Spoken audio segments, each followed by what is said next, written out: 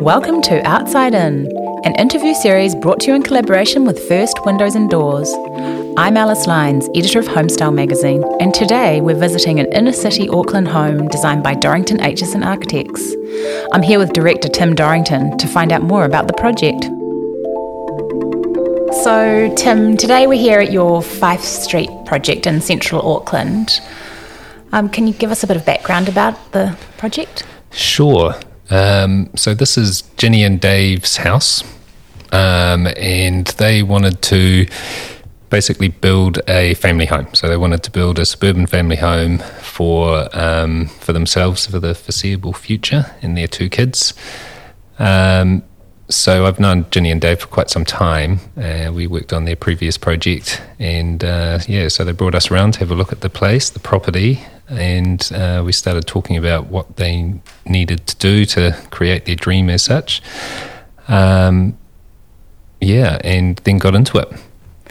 And so basically it's a family home designed for them and their two children. Yes. And you're working with quite an urban suburban site here. Yes.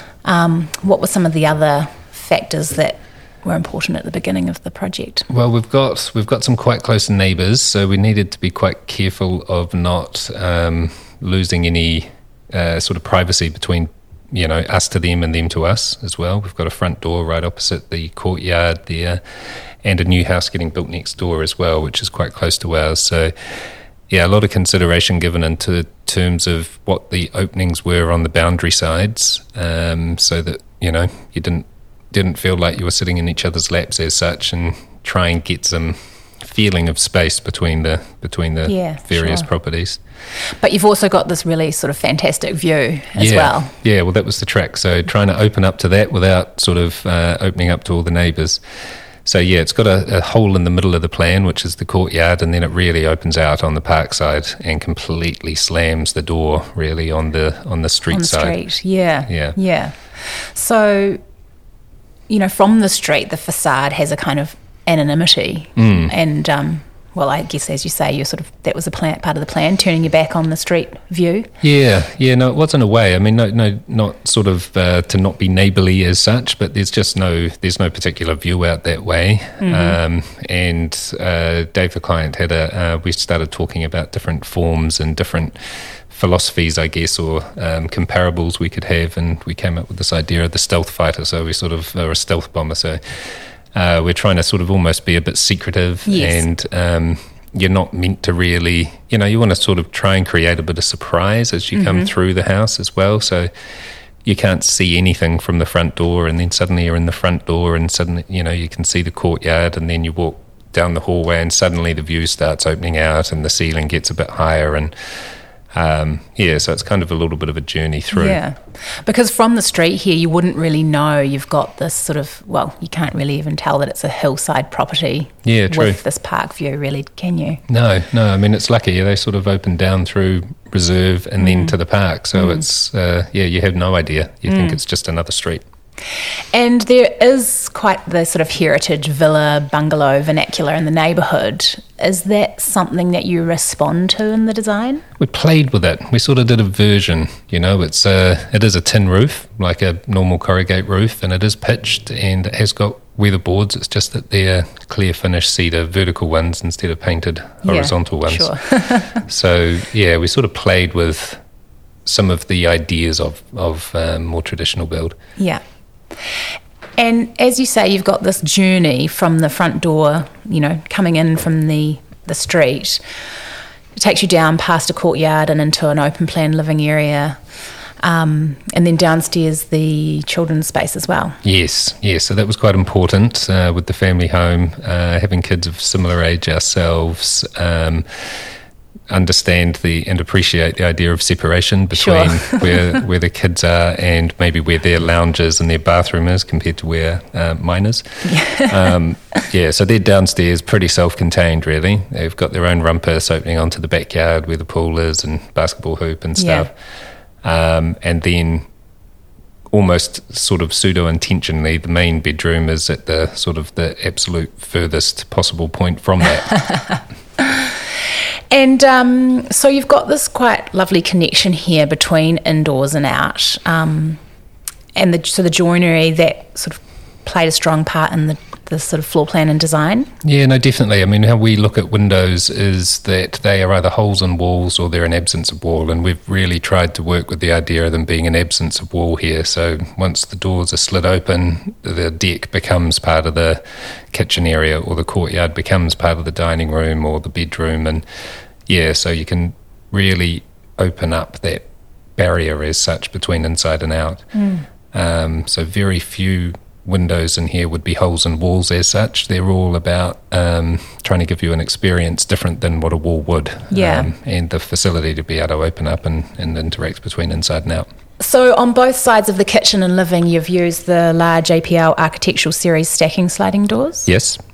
Yep. You know, what intention is there around the, times of day that these spaces are used? Well, I guess that's a good point. I mean, we've got the courtyard sort of faces north, so that's getting pretty good sun throughout, but also it's getting the western sun, whereas the sliders out to the deck where the pool is facing more east, so that's more sort of midday to morning sort of thing, except for in summer, in which case when you want the shade, so you're sitting out there. But what we often do is we'll it's sort of a bit of a horses for courses thing. So we've got the architectural sliders, but then, we also have some metro suite and we also have some residential suite. And we find that they can work quite well together. So we select the suite that suits the particular opening that we're trying to achieve. Yeah. And, with this concept of there being like the journey from entry, you've perhaps paid more attention to the hallway than is often considered in some projects. Yes. Can you tell us about some of the decisions there around the material palette and joinery? Yeah, absolutely. So there's some spaces we had to fit in. The site is what the site is, and the size and the proportions and stuff. So we needed to get some functionality in there. But equally, we wanted it to be something more than just a connection between one end and the other. So it wanted to be a space with its own characteristics and feeling sort of thing. So high-level northern clerestory windows that can open up on wee electric openers to get really nice light coming through. I guess in a way we kind of treated it a bit more like a gallery type idea. And just a couple of little tweaks on materials. There's no skirtings and jibboard or anything, so not what you might expect in a hallway. It's all, vertical groove linings, one side painted black, one side painted white. Yeah, just to try and elevate the mundane a little bit. Yeah. Oh, well, I love that repetition from the cedar outside to that vertical linings in the interior. Yeah. You've had a bit of fun with the material palette here, it sort of seems. Yes. No, thank you. Yeah, no, it's nice to have that connection between in and out. And yeah, you're right. I mean, you see the vertical sort of joining and striping on the lining immediate, right adjacent to where the vertical cedar is. And yeah, it's a nice connection. It seems restful and intentional, yeah.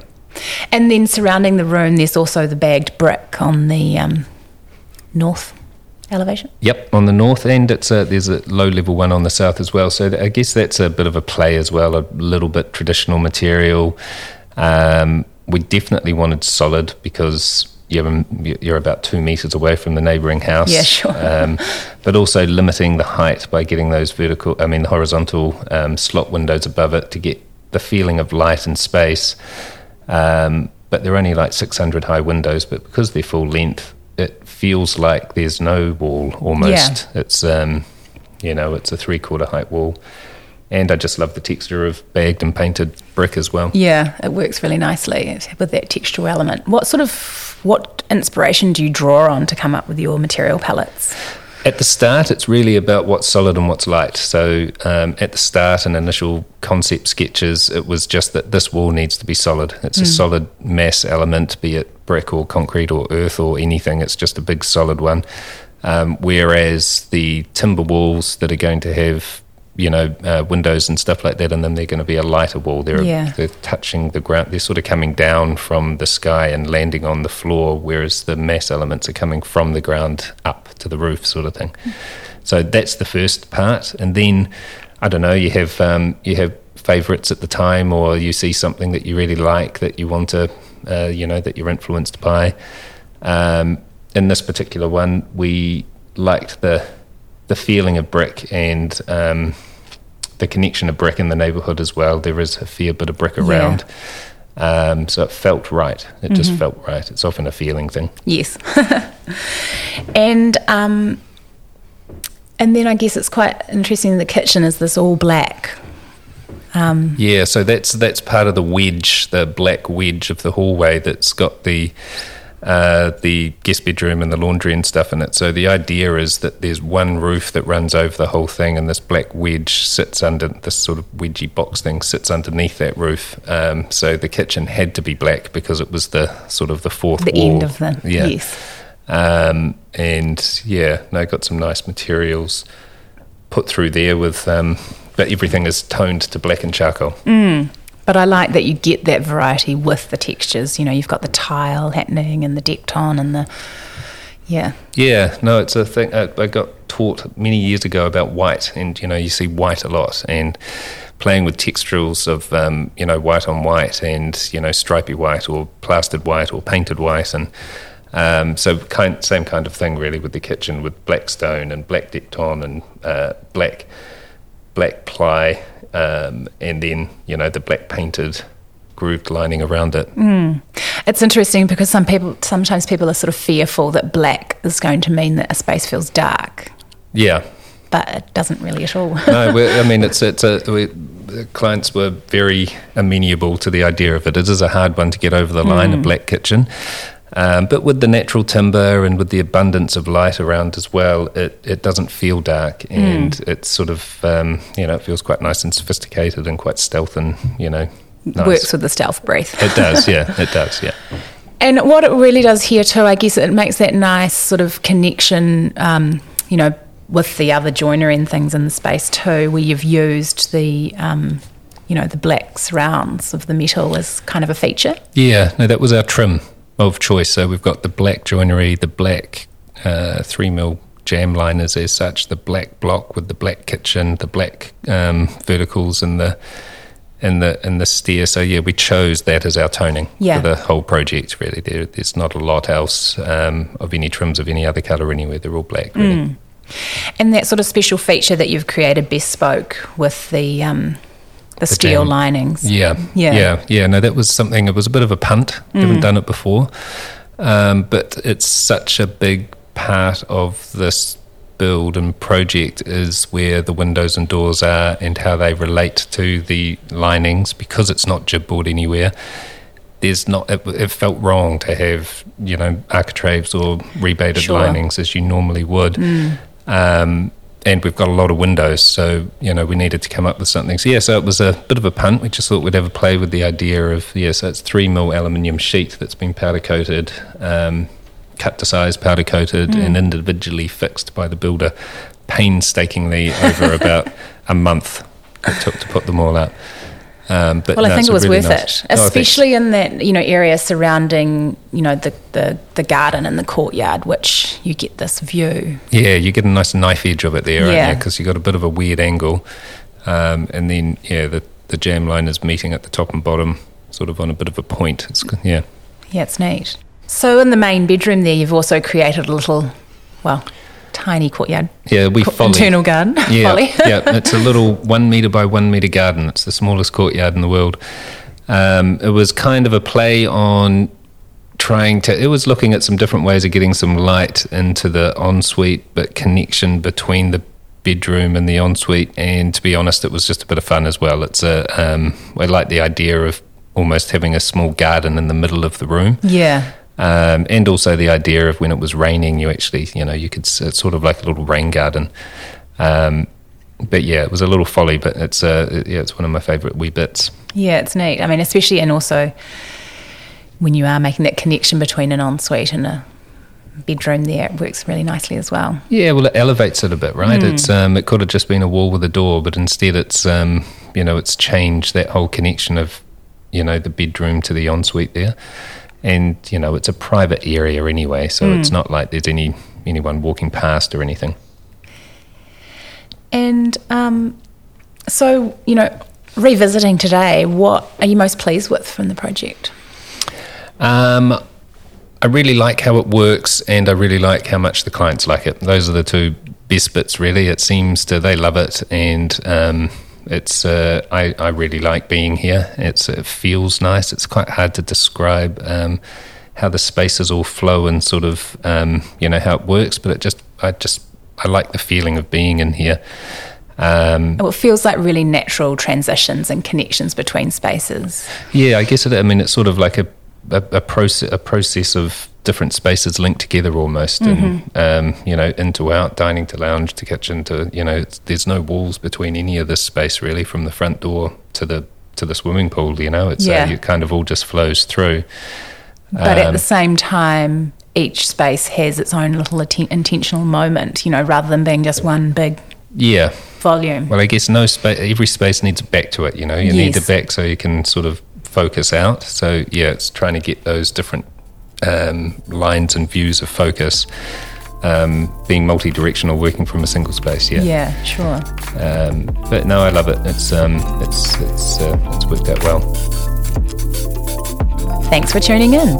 You can find out more about this home and all the previous projects featured in the series over at firstwindows.co.nz.